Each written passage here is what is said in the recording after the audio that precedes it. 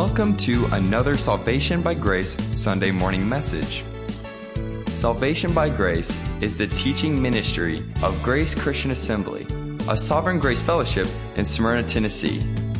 You'll find us on the internet at salvationbygrace.org. We are currently studying the Apostle Paul's letters to the Ephesians and the Colossians. So grab your Bible and join the congregation of GCA along with our teaching pastor, Jim McClarty.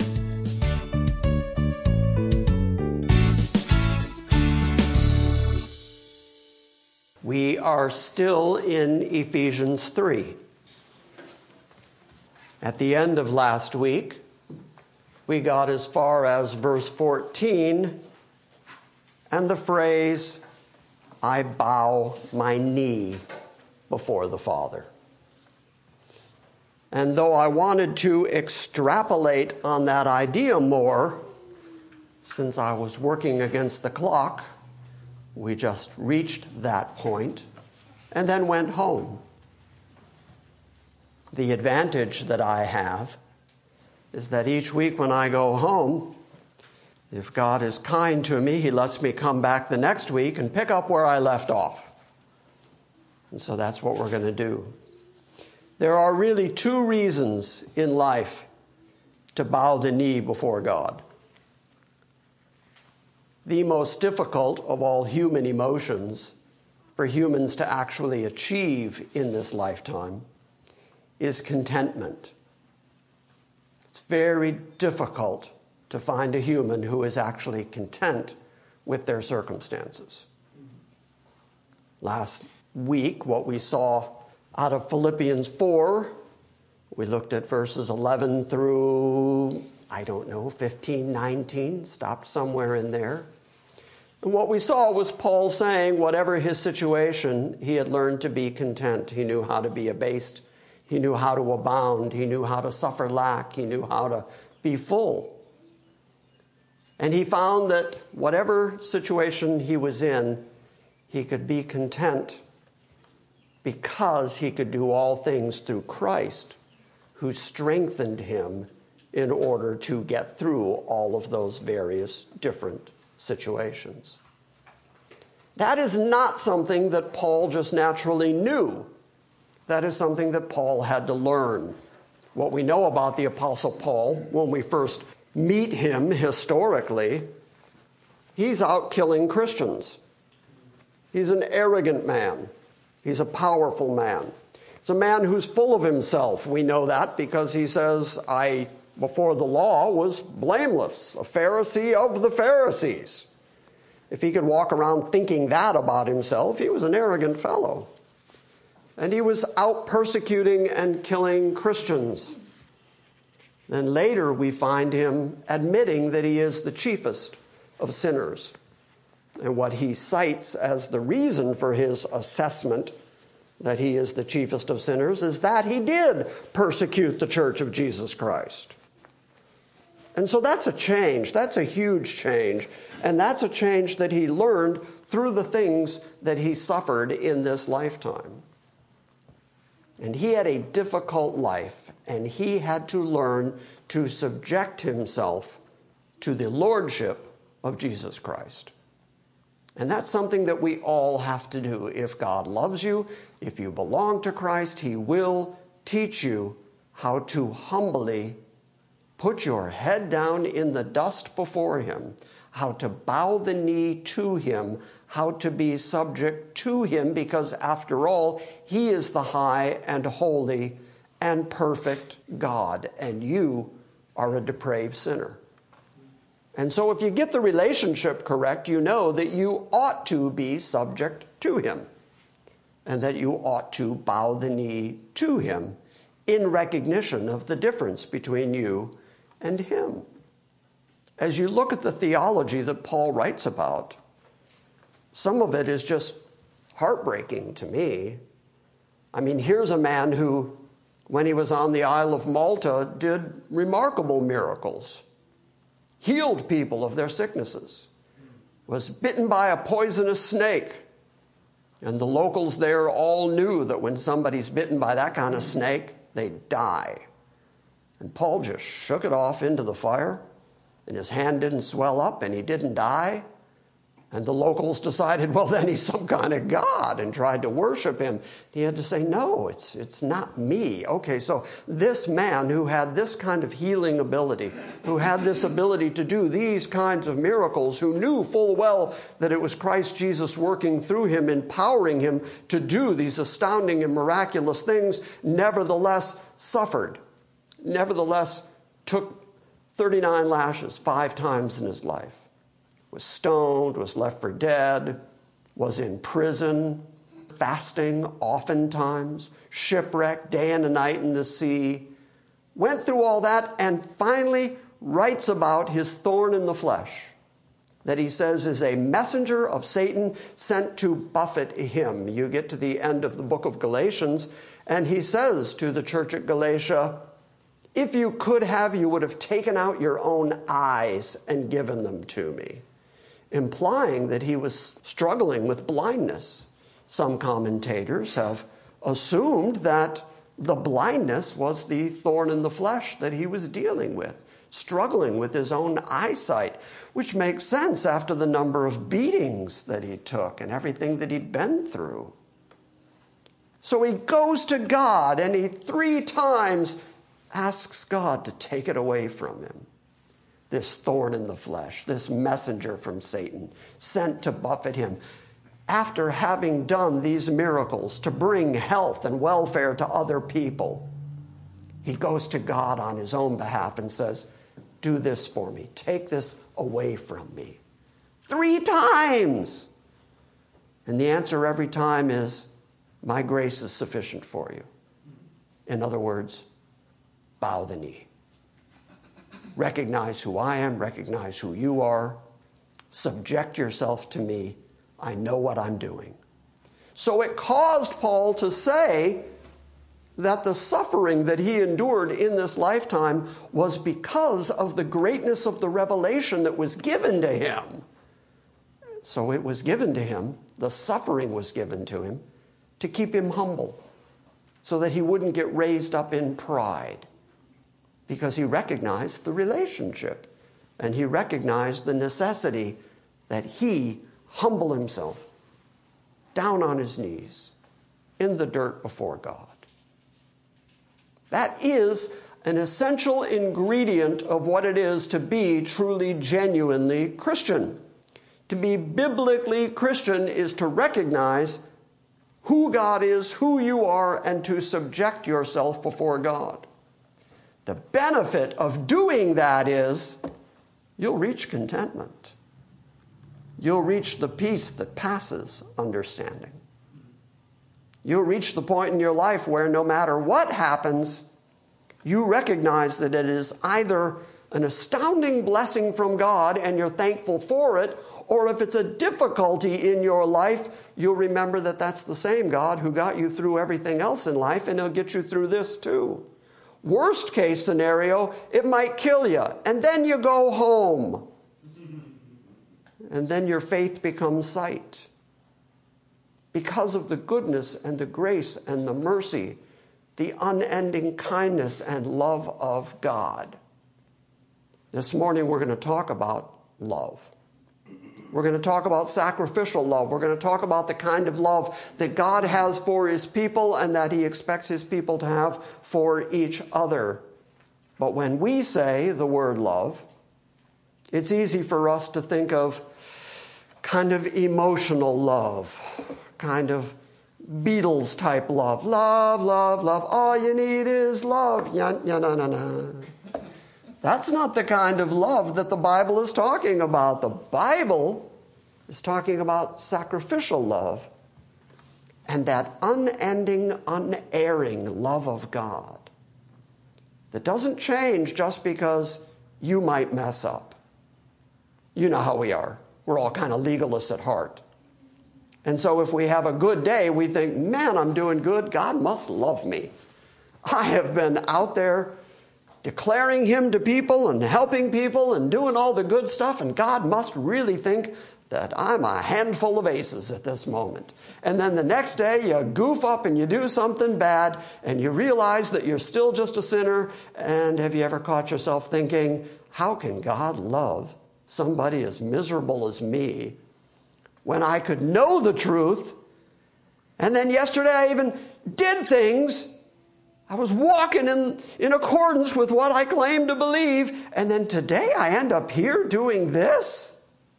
That's why it's good to know that the love of God is based on the character and nature, the unchangeableness of God, and that his love does not wax and wane according to how you behave. His love is based on the fact that his Son has already finished the work necessary to save you utterly and completely so that you can stand before God spotless and blameless. He has taken your sin and your rebellion and cast it as far as the east is from the west.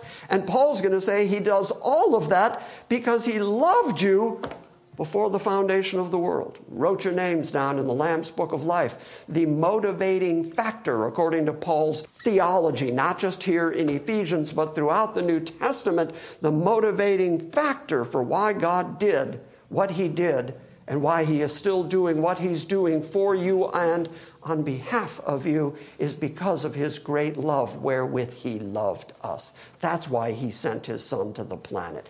That's why his Son gave his life.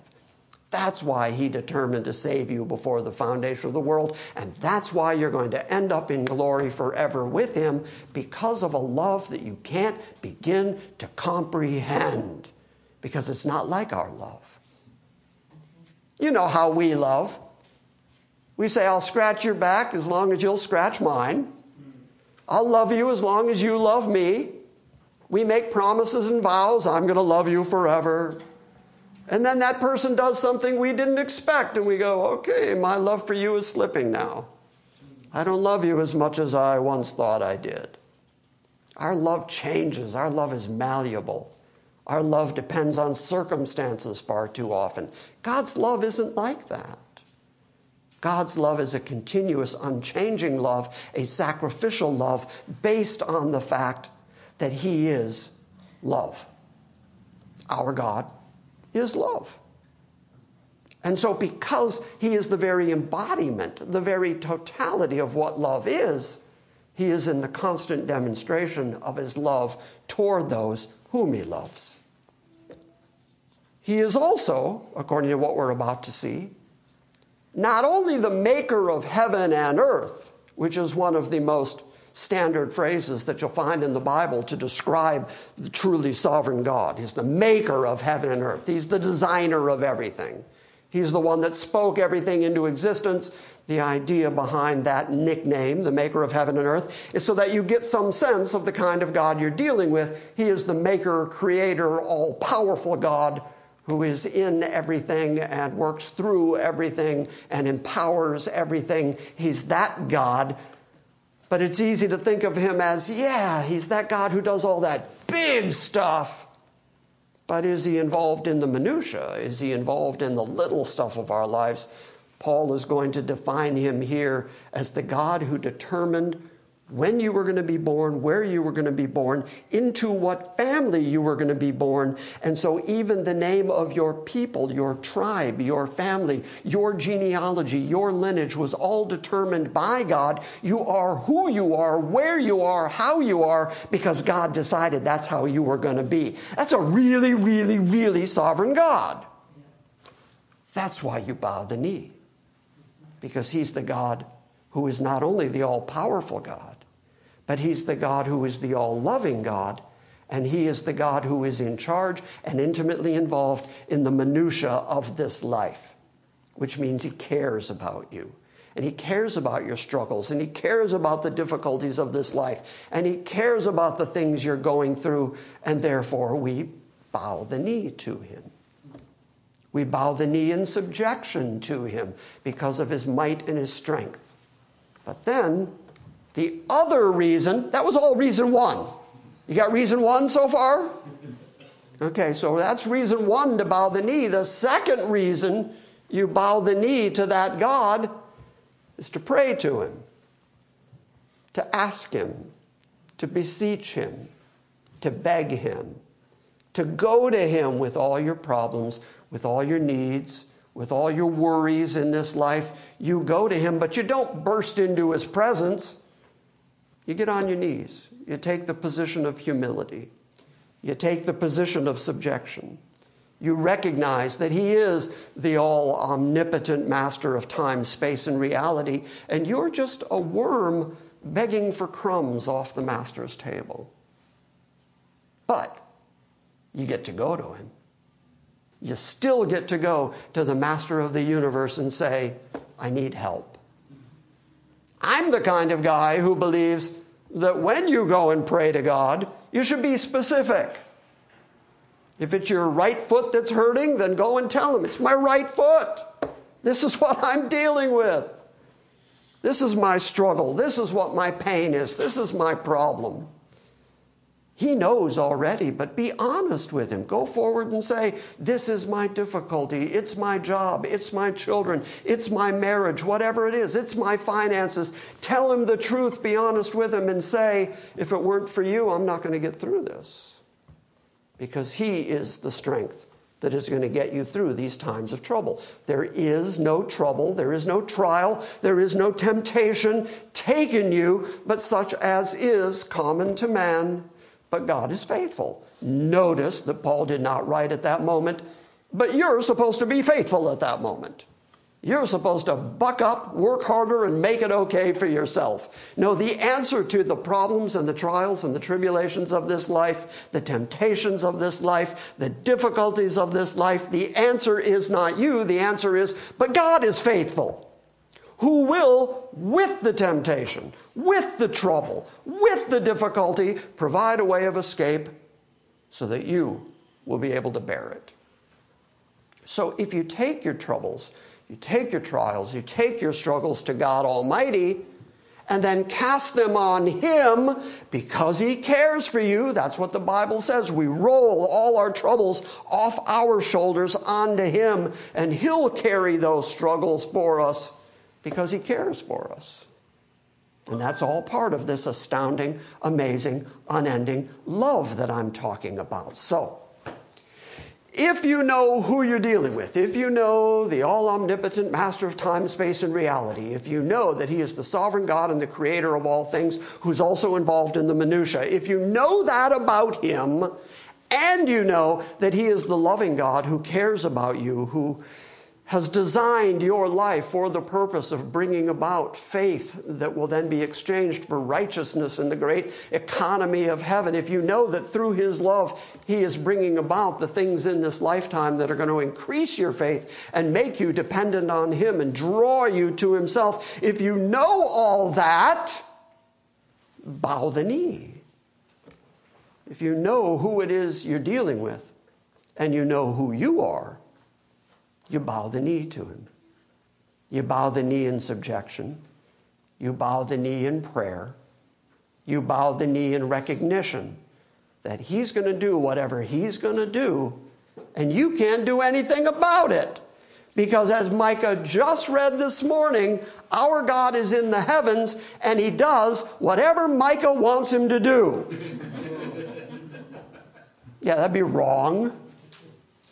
Our God is in the heavens. He does whatever he pleases. And sometimes what he's pleased to do is tough on us. Sometimes what he's pleased to do is difficult. But he has the long game in mind. We have our immediate circumstances in mind. We're going through the trouble. We're going through the struggle. We're saying, where is God in all this? We're looking for the way out. We're looking for an escape. He knows what he's doing. He's creating faith in you. He's creating dependence in you. He is making sure that you know that you're not going to survive it without him. And that is the very faith that is going to take you. It's going to accompany you all the way into your heavenly destiny and then be exchanged for righteousness. He knows that. He knows the economy of heaven, and he knows what time is about. And he knows how to get his people all the way home. And so you're going to endure whatever he wants you to endure. And the answer for you is bow the knee. You getting it? Mm-hmm. Yes, sir.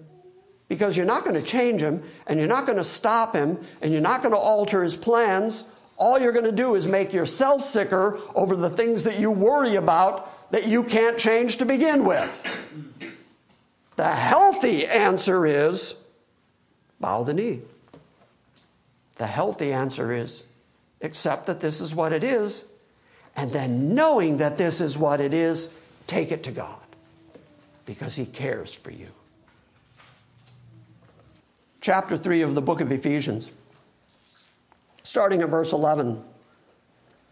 This, just like everything, this was in accordance with the eternal purpose which God carried out in Christ Jesus our Lord. Pick a topic, pick a thing, pick an event, pick a part of life. Pick anything and it falls into that category. It's in accordance with what God determined and accomplished through Jesus Christ. You can't name something that doesn't fall into that category. Because God, being God, is absolutely sovereign over whatever happens in His creation. So the introduction of the Gentiles, and even Paul being made an apostle to the Gentiles, and Paul going through the difficulties of this life, going through the trials, going through the actual physical pain that he lived with, he said is all in accordance with the eternal purpose of the one who carried out whatever he wanted to do in Christ Jesus. Okay, so that, according to Paul, is standard Christianity. Whatever you're going through in this life, whatever the difficulties, whatever the hardships, whatever the blessings, whatever the good times, whatever you're going through in this life, it is in accordance with what God has purposed and planned for you and is accomplishing through Jesus Christ. This was in accordance with the eternal purpose which He carried out in Christ Jesus our Lord, in whom, in Christ Jesus, we have both boldness and confident access through faith in Him. Because of what Jesus Christ did, we now get to run to the throne of grace crying, Abba, Father.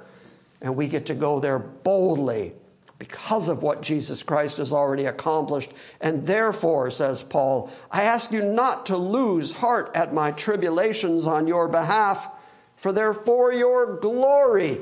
Only if you have the perspective that I have been trying to describe this morning, only then can you go through the trials and difficulties of this life, especially the kind of trials and difficulties that Paul went through, and say, this is not only in accordance with what God planned, but it's for your good. It's to your glory. It has a good result. The good result makes the difficulties worth it. You can only have that perspective if you understand that everything is working in accordance to what a sovereign God has already determined to do. Therefore, I ask you not to lose heart at my tribulations on your behalf, for they are for your glory. For this reason, so that you don't lose heart, so that you continue on this Christian journey, no matter how difficult it might get. For this reason, Paul says, I bow my knees to the Father. Contextually, I think he's not only saying, I recognize my subservience to God, because he keeps referring to himself as the slave of Jesus Christ, the doulos, the servant of Jesus Christ, but he also calls himself the prisoner of Christ Jesus. At the beginning of what we call chapter 3, he says it. At the beginning of chapter 4, he says it again. I am the prisoner of Jesus Christ. So he knows what his position is in the relationship between him and the glorious God. He knows to subject himself to that glorious God and to endure whatever that God has determined for him and bow the knee. But then while he's on his knees, he's praying. And the interesting part is the prayer that he's about to lay out is not, help me, this is hard. The prayer is, I know you're doing this for the glory of the people that I'm coming to preach you to, and so I pray for them. I pray that they will grow in the grace and knowledge of our Lord Jesus Christ. It's astounding. Do you see the humility of Paul, who I have to remind you, was once upon a time an arrogant, Christ-hating, church-killing guy who could brag that before the law, blameless. Studied at the feet of Gamaliel, dig me. A Pharisee of the Pharisees, you don't get better than me. And now he's to the point of the hardships that I've gone through. I don't want you to lose heart just because of what I've gone through for your sake. I know it's all going to result in your glory. It's going to be beneficial to you. And I bow the knee to the Father, and I pray to the Father, and I pray to Him, the one who made heaven and earth, and the one who determined the family groups of every person on the planet, the one who is involved in the macro and the micro, the one who is in charge of the heavens, and the one who is in charge of the minutia of this life. I go on my knees to go pray to Him for you, the people I was trying to kill. Do you see the change that happened in his life? The transition that happened to him? And by the way, that doesn't happen naturally. That's not something he woke up one day and said, you know what I ought to do? Life just seems to be going too well right now. I think what I ought to do is put myself in harm's way. What would be the best way to do that? I'll go preach Christ, who I hate, to the Gentiles, and then the Jews will hate me. And that's my plan. Let's go. He didn't do that. He is the prisoner of Jesus Christ.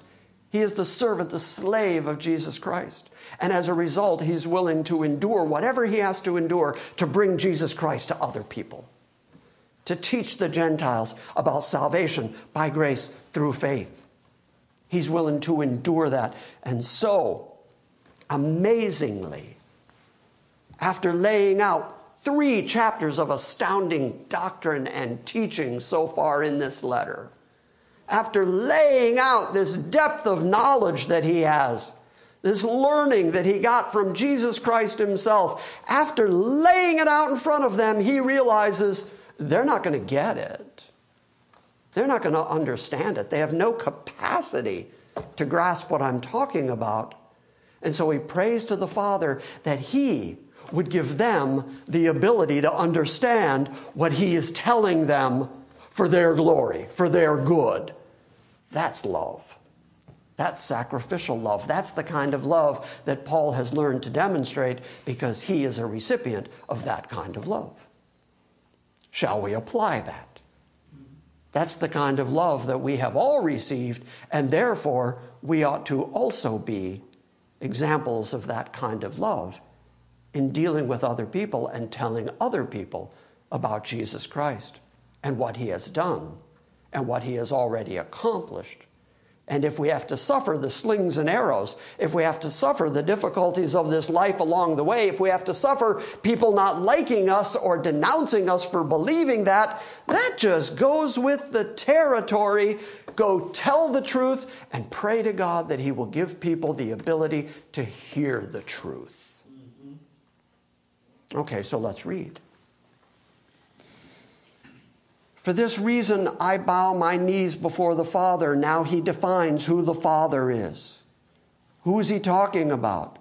The one from whom every family in heaven and on earth derives its name.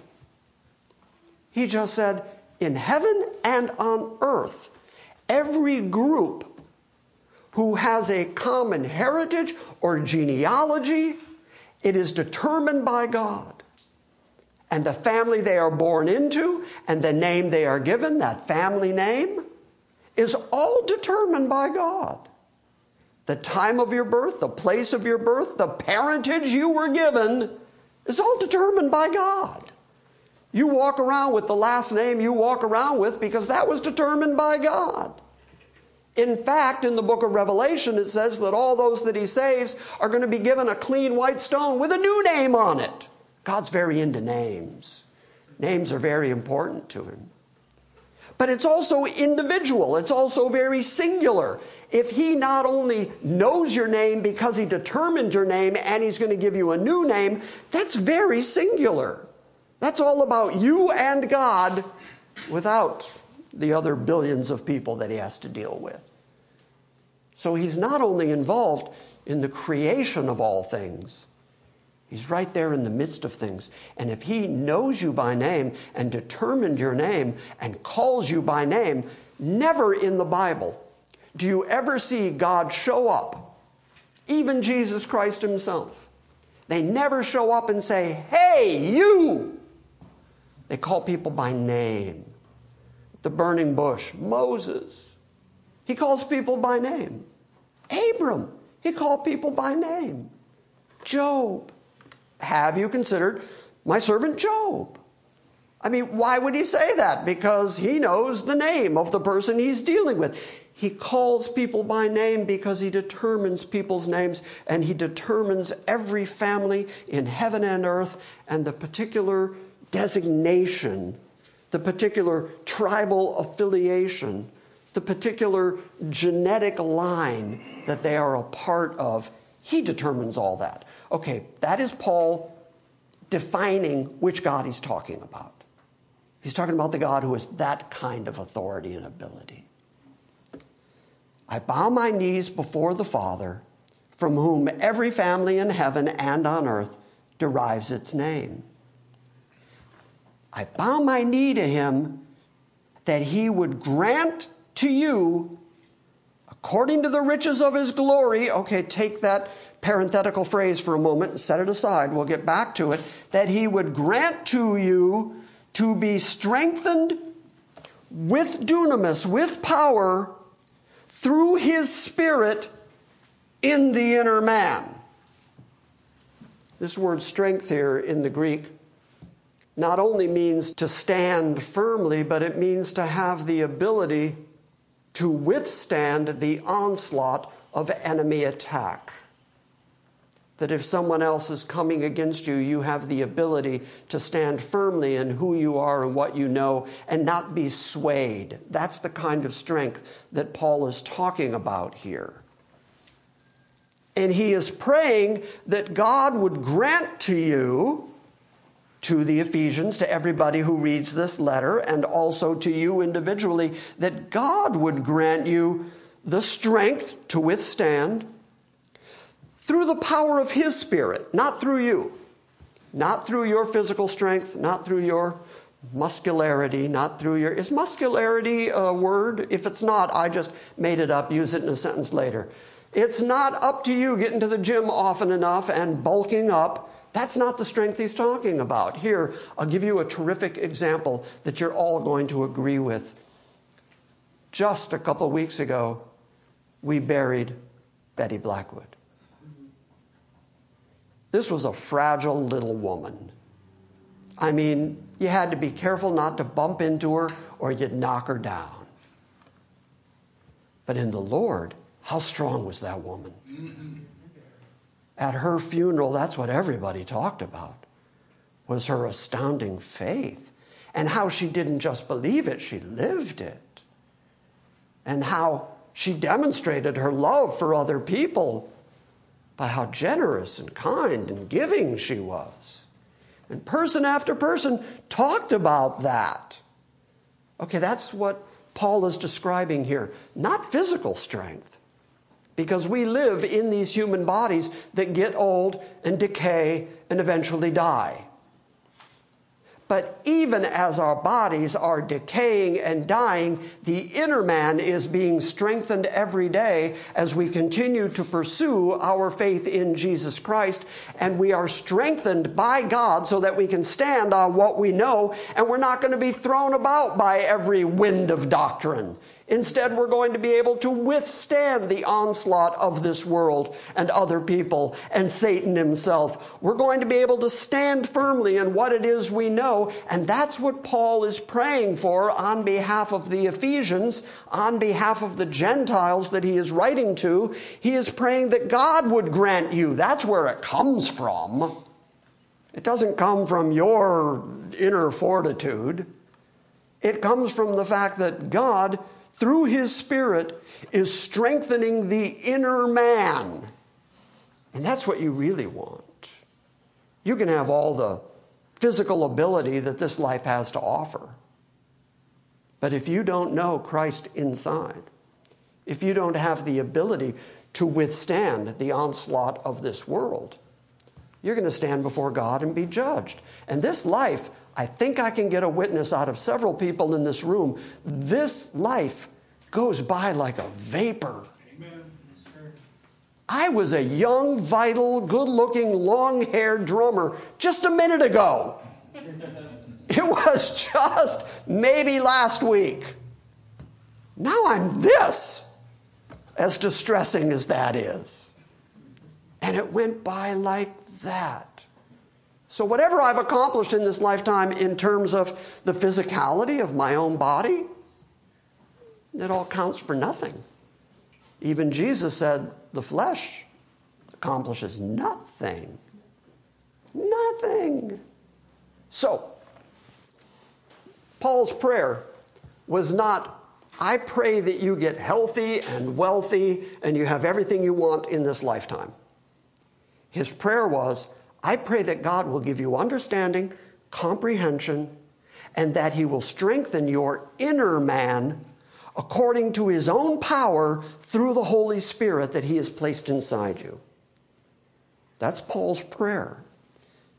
I bow the knee before the Father, from whom every family in heaven and on earth derives its name, that he would grant you to be strengthened with dunamis, with power, through his Spirit in the inner man, so that Christ may dwell in your hearts through faith, and that you, being rooted and grounded in love, may be able to comprehend with all the hagios, with all the saints, what is the breadth and the length and the height and the depth, and to know the love of Christ, which surpasses knowledge, that you may be filled up to all the fullness of God. That's quite a sentence. Let's go back and break that down piece by piece. A minute ago, we kind of skipped over the parenthetical statement that he would grant you according to the riches of his glory. God is in the enterprise of glorifying himself. He has all the power, all the authority, and absolutely everything is at his disposal. So if he decides he's going to glorify himself, what's that going to look like? What kind of glory could God create on his own behalf? We already know that he encases himself in a light that no man approaches.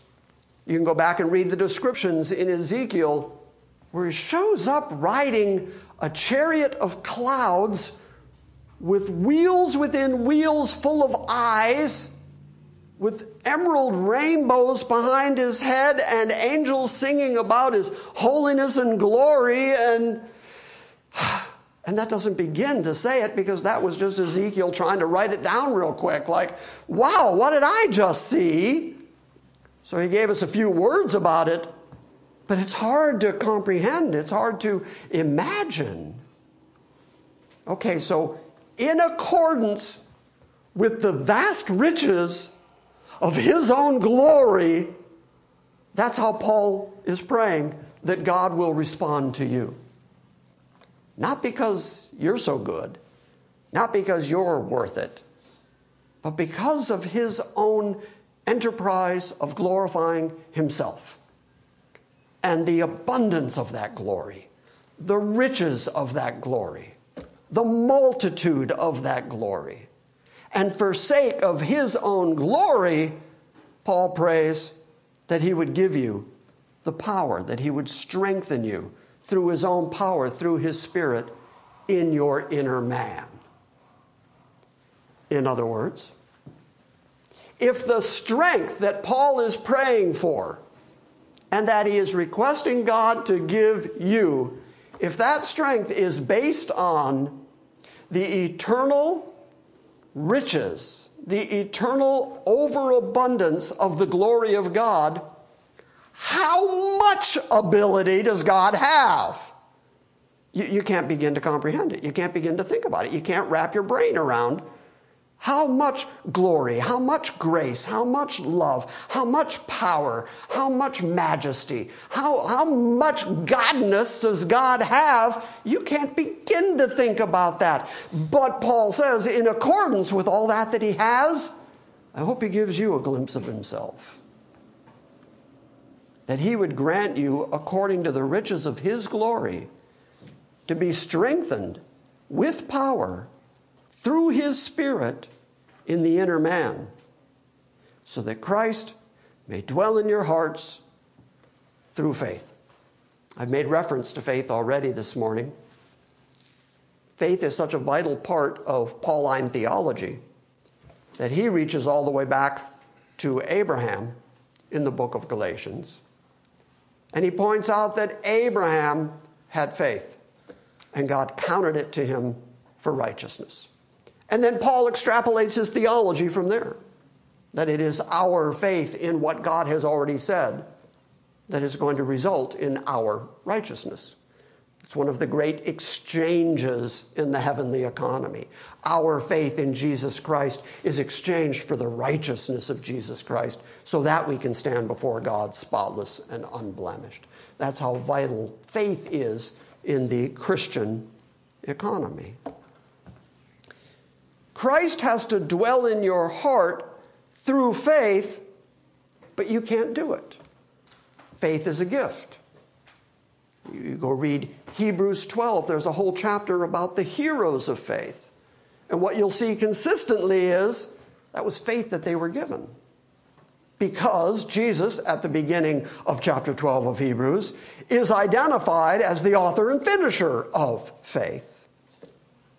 By grace you're saved through faith, that not of yourself. It is a gift of God, not of works, lest any man would boast. That is Ephesians 2. Paul has already laid out the theology of faith. It is a gift of God. And so here is Paul, yet again, praying to God on his knees, give faith to these people.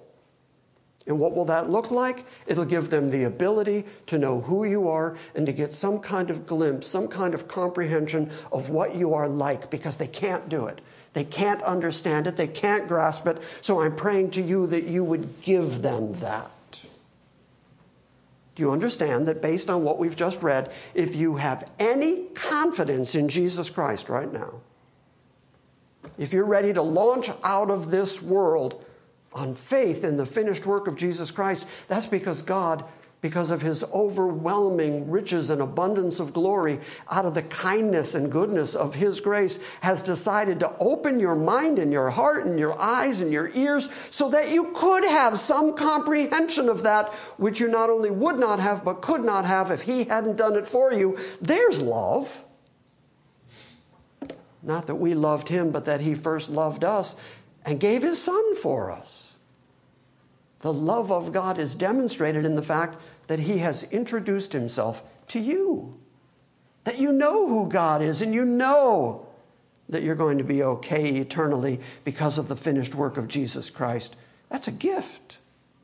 He gave you that so that he would grant you, according to the riches of his glory, to be strengthened with power through his Spirit in the inner man, so that the end result of God being kind to you through the riches of his glory and strengthening you by his might, his power, through his Spirit in the inner man, the end result is so that Christ will dwell in your hearts through faith, and that you then will be rooted and grounded in love.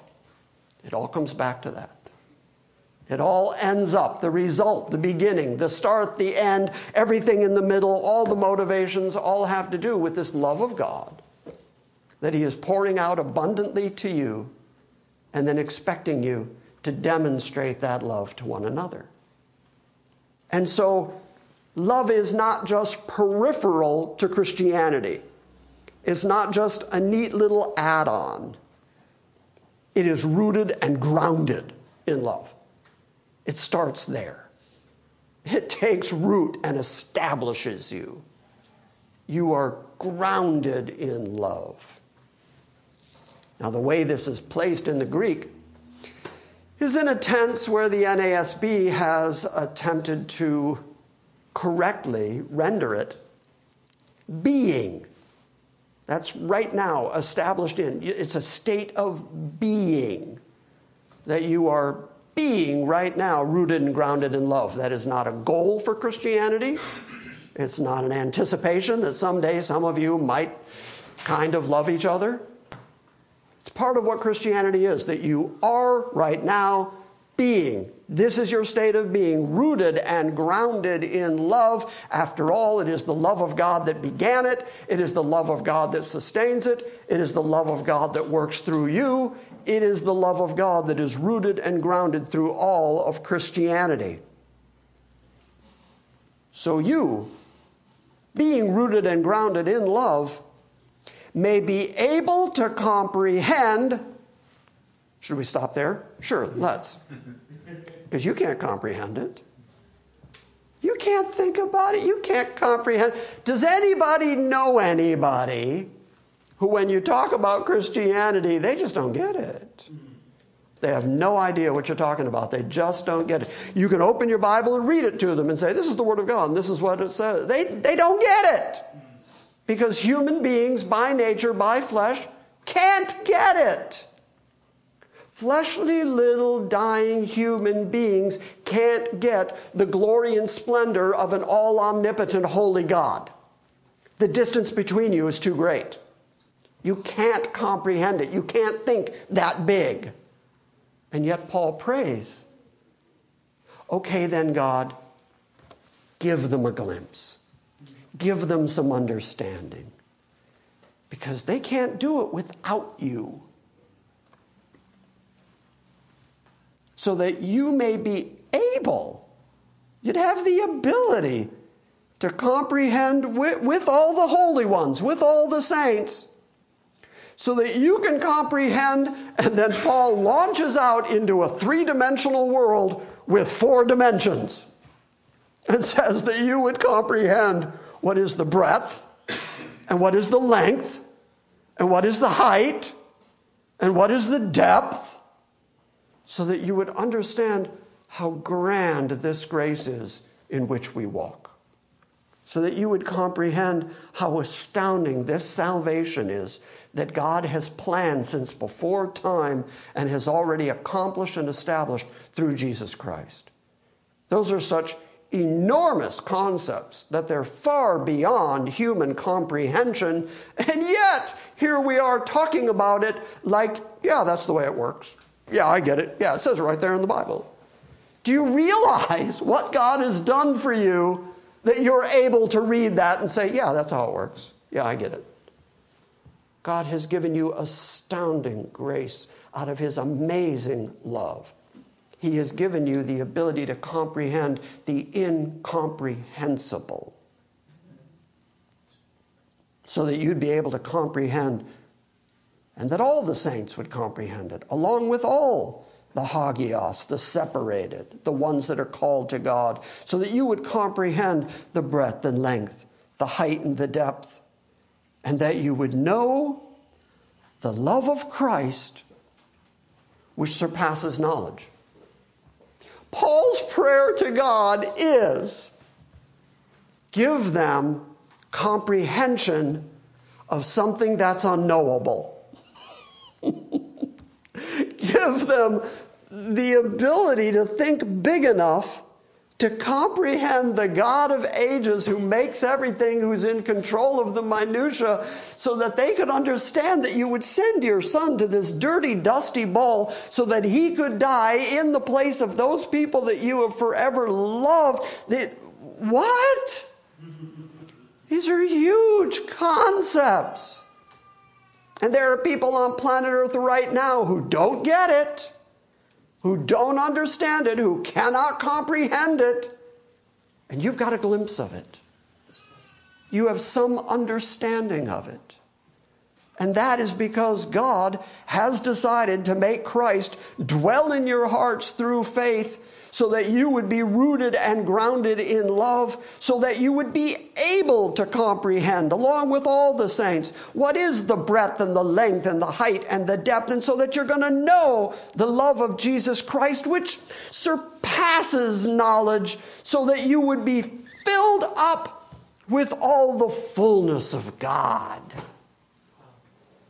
Wow is right.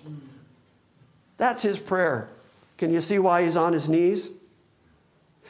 He got on his knees before God, the one who is capable of doing all these things, and prayed that God would give understanding to the Gentiles who heard his words. He had been there teaching them. Now he's writing all the theological stuff and the doctrine yet again and sending the letter off to them. But all of that work is for naught. All of that work means absolutely nothing if God doesn't enter into it, and if God doesn't give people the ability through the Holy Spirit and the love of God to comprehend the length and depth and height, the width, the grandeur of God and everything that he has accomplished through Jesus Christ, so that we would know the love of Jesus Christ, who gave his body for us, who took the punishment of God on our behalf so that we wouldn't have to endure it. And that just surpasses knowledge. How many years now have you heard me say, and I don't expect an answer to this question, but how many years now have you heard me say, Christianity is a revealed religion? There are a lot of people who are still talking about Christianity like they know what it is. And part of the reason that we hear them and say, well, that's not quite right, that's not what the Bible says, is because they haven't been given that comprehension yet. They have reading comprehension. They might be hooked on phonics. They might be able to read the words on the page, but they don't really comprehend what's going on in the words on the page. If you have some comprehension of it, if you have some knowledge of it, if you're actually ready to cast yourself out into eternity based on your faith in Jesus Christ, that's because God has been astoundingly good to you, astoundingly gracious and kind, motivated by his own love toward you. He has already done everything necessary for your full, complete salvation and redemption, and you ought to be on your knees, a slave to the one who has already accomplished all those things. The only thing that is left to do is for him to open your mind to understand what he's done. But he's already done it. Which is why in this lifetime, we reach plateaus. We reach moments where we think, okay, I got it. Okay, I finally have some comprehension of this Christian thing. I think I'm ready to go talk to other people about it. I've got it now. And then a couple days later, you'll think, I don't know anything. What am I doing? Because this is the constant process of revelation, of God displaying himself, of God explaining himself. Jesus Christ was on the planet, the Bible says, exegeting God, explaining God to people. Why was Christ the ultimate teacher here on the planet? Why was he exegeting God and teaching the doctrine and the teaching of God to us? Why does the Bible contain so much theology and doctrine and teaching? Why? Because we don't get it by nature. We're not capable of getting it by nature. God has to not only tell us, he has to make us understand it. Steve gave me a coffee cup. And at this moment, you're thinking, what in the world does that have to do with everything you've said up until now? I saw a coffee cup one day on Facebook that said, I can explain it to you, but I can't understand it for you. And I mentioned that I liked that cup. And so Steve got me one. The amazing part of what I'm saying is, God not only explains it to you, he'll make you understand it. He'll cause you to understand it. He'll quicken your heart and your mind to understand it. Why? Because you're his. Because you belong to him. Because he has ever loved you. Because he's doing what is necessary for you. What is your position? Bow the knee to the one who is in charge of all that. Because the end result of it all is your glory. It's all really, really good for you. It all turns out to increase your faith in Christ Jesus so that he gets all the glory and the honor and the praise for all time. That's the master plan. God knows what he's doing. All right, so let's stick that whole sentence together now that we have pulled it all apart. Let's see if we can start at verse 14, and maybe now you can understand what Paul is getting at. For this reason, I bow my knees before the Father, from whom every family in heaven and on earth derives its name, that he would grant you, according to the riches of his glory, to be strengthened with power through his Spirit in the inner man, so that Christ may dwell in your hearts through faith, and that you, being rooted and grounded in love, may be able to comprehend with all the saints what is the breadth and the length and the height and the depth, and to know the love of Christ which surpasses knowledge, that you may be filled up with all the fullness of God. Okay, now Paul has laid out his theology, and he has laid out his prayer to God that God would give people the ability to understand the doctrine that he has laid out. And at that point, he just can't help himself, and he breaks into a doxology. I think as he's writing these words, he just can't help himself but praise and glorify God because of what he's just written down. Because he recognizes in his own words the magnificence of the God we're talking about. So he says in verse 20, now to him who is able to do exceedingly, abundantly beyond, not just beyond, but way, way beyond. Now to him who is able to do exceedingly abundantly beyond all that we ask or think. This takes me back to Isaiah. God, speaking in the first person, says, my ways are not your ways. My thoughts are not your thoughts. As high as the heavens are above the earth, so high are my thoughts above your thoughts, and my ways above your ways. I am so far beyond anything you could think or anything you could ask, and yet I'm going to do it for you anyway. You might have some smidgen of comprehension. You might have a little bit of the knowledge of my word, but you haven't begun to scratch the surface because you don't even know how to ask for the stuff I'm capable of giving you.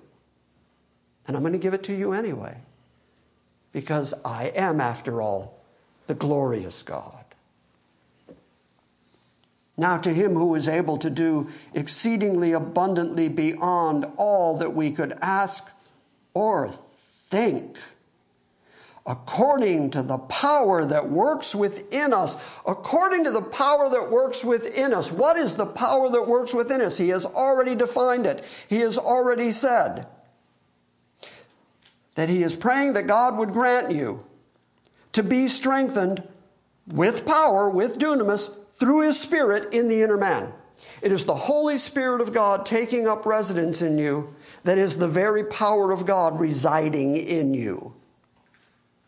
And so, according to that power, his strength, his almighty power, and his Spirit that works within us, to him be all the glory.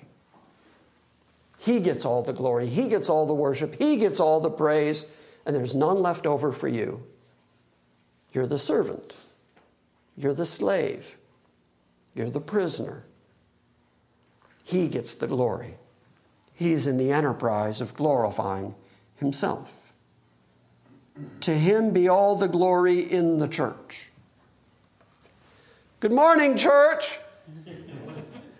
How are ya? I got accused this week, by the way, by somebody who in their email said, all you do is teach the Bible. Yeah. I wrote back to him and said, you know why I do that? Because the Bible says without faith it's impossible to please God. And those that come to him must believe that he is and that he's a rewarder of those who diligently seek him. Without faith, it's impossible to please God. So you got to have faith. You got to have faith in Jesus Christ. You got to have that. Without that, it's impossible to please him. So where do you get that faith? Faith comes by hearing, and hearing by the Word of God. Why for 20 years have I stood up here pounding the Bible? That's all I got for you. Why have I been doing that? To increase your faith in Jesus Christ so that you can please God, so that the end result is he gets all the glory. And the way that the gift of faith is given to people is through his word. And that's why I just keep teaching his word over and over again. Because he gets all the glory in the church. So if I stood up here and spent the last hour telling you fishing stories and sports analogies, is that glorifying God? No. Might be glorifying me.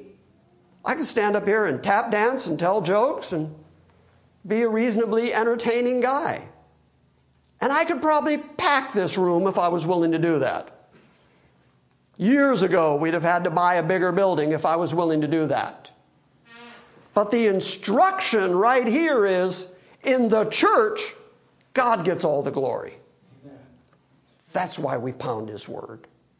Because that's the best way to glorify him. Because that's how we talk about him and his history and his faithfulness and what he plans to do and what he has already accomplished and his eschatology and his prophecy. That's why we do what we do, so that he gets all the glory, because to him is all the glory in the church. That's why there's an outcalled. That's why there's an ecclesia. That's why Christ is in the enterprise of building his church, to glorify himself. So I don't comprehend, I don't understand why it is that groups of people get together, call themselves a church, and then don't glorify God. That would be the purpose for why the church unites. The real church, the actual church, the biblical church, the church of Jesus Christ, gathers together to glorify him. To him be the glory in the church and in Christ Jesus to all generations, from the beginning to the end. Start at Adam, get to the last people in the New Jerusalem.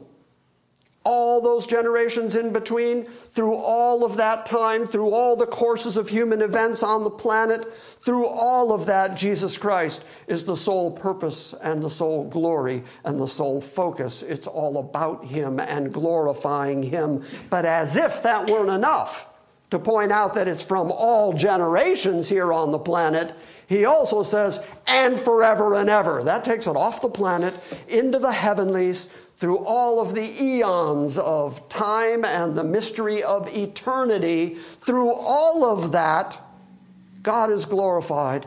Jesus Christ is glorified to all generations, forever and forever. That's why we here at this church do what we do, to glorify God, because that's what's going on forever and ever. That's what's going on in heaven. That's what's been going on here on planet Earth since the beginning, because God is working out the plan that he is determined to work out to his own glory. And that's what's happening. And so we get on our knees, we bow the knee to him, and we join him in the enterprise that he has already established, which is his own self-glorification. Therefore, we are glorifying him because we are his church. We are chosen out. We are called to him. Therefore, we are his slaves. We know the proper relationship. We know that we're supposed to be on our knees in front of him. We know that we are utterly dependent on him. We cry out to him. We beg him because we understand who we are and who he is, and that brings great glory to him, and that's the purpose and the function for why the church exists. I'm done. You got it? Got it. Pretty good sentence, eh?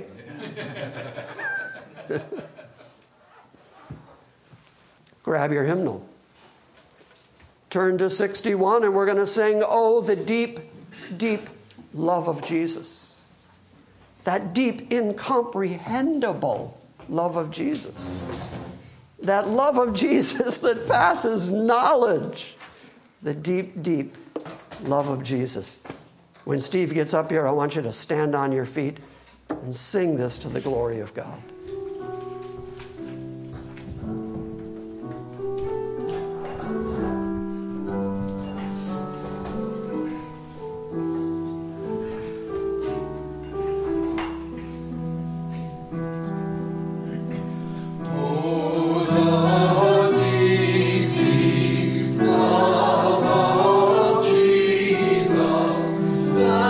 Son,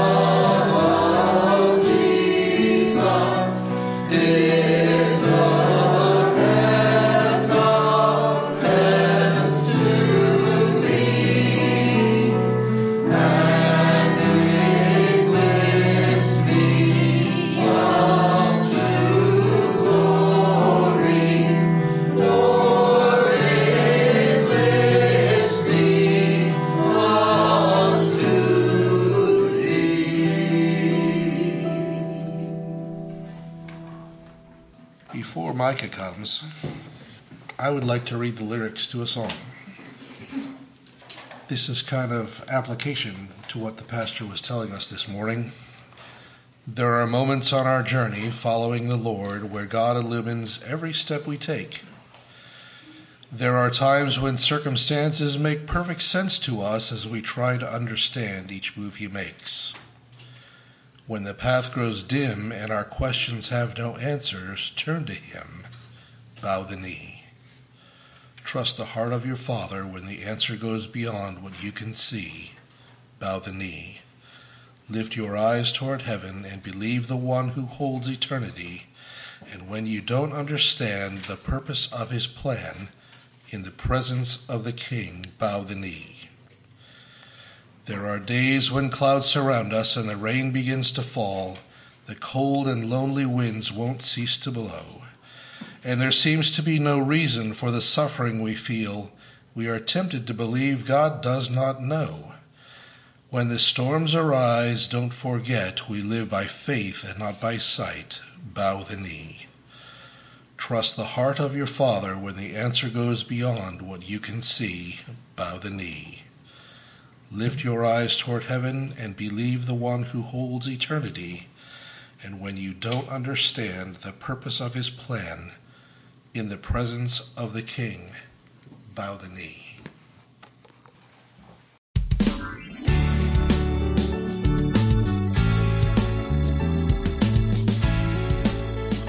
Thank you for listening to this week's Salvation by Grace Sunday morning message.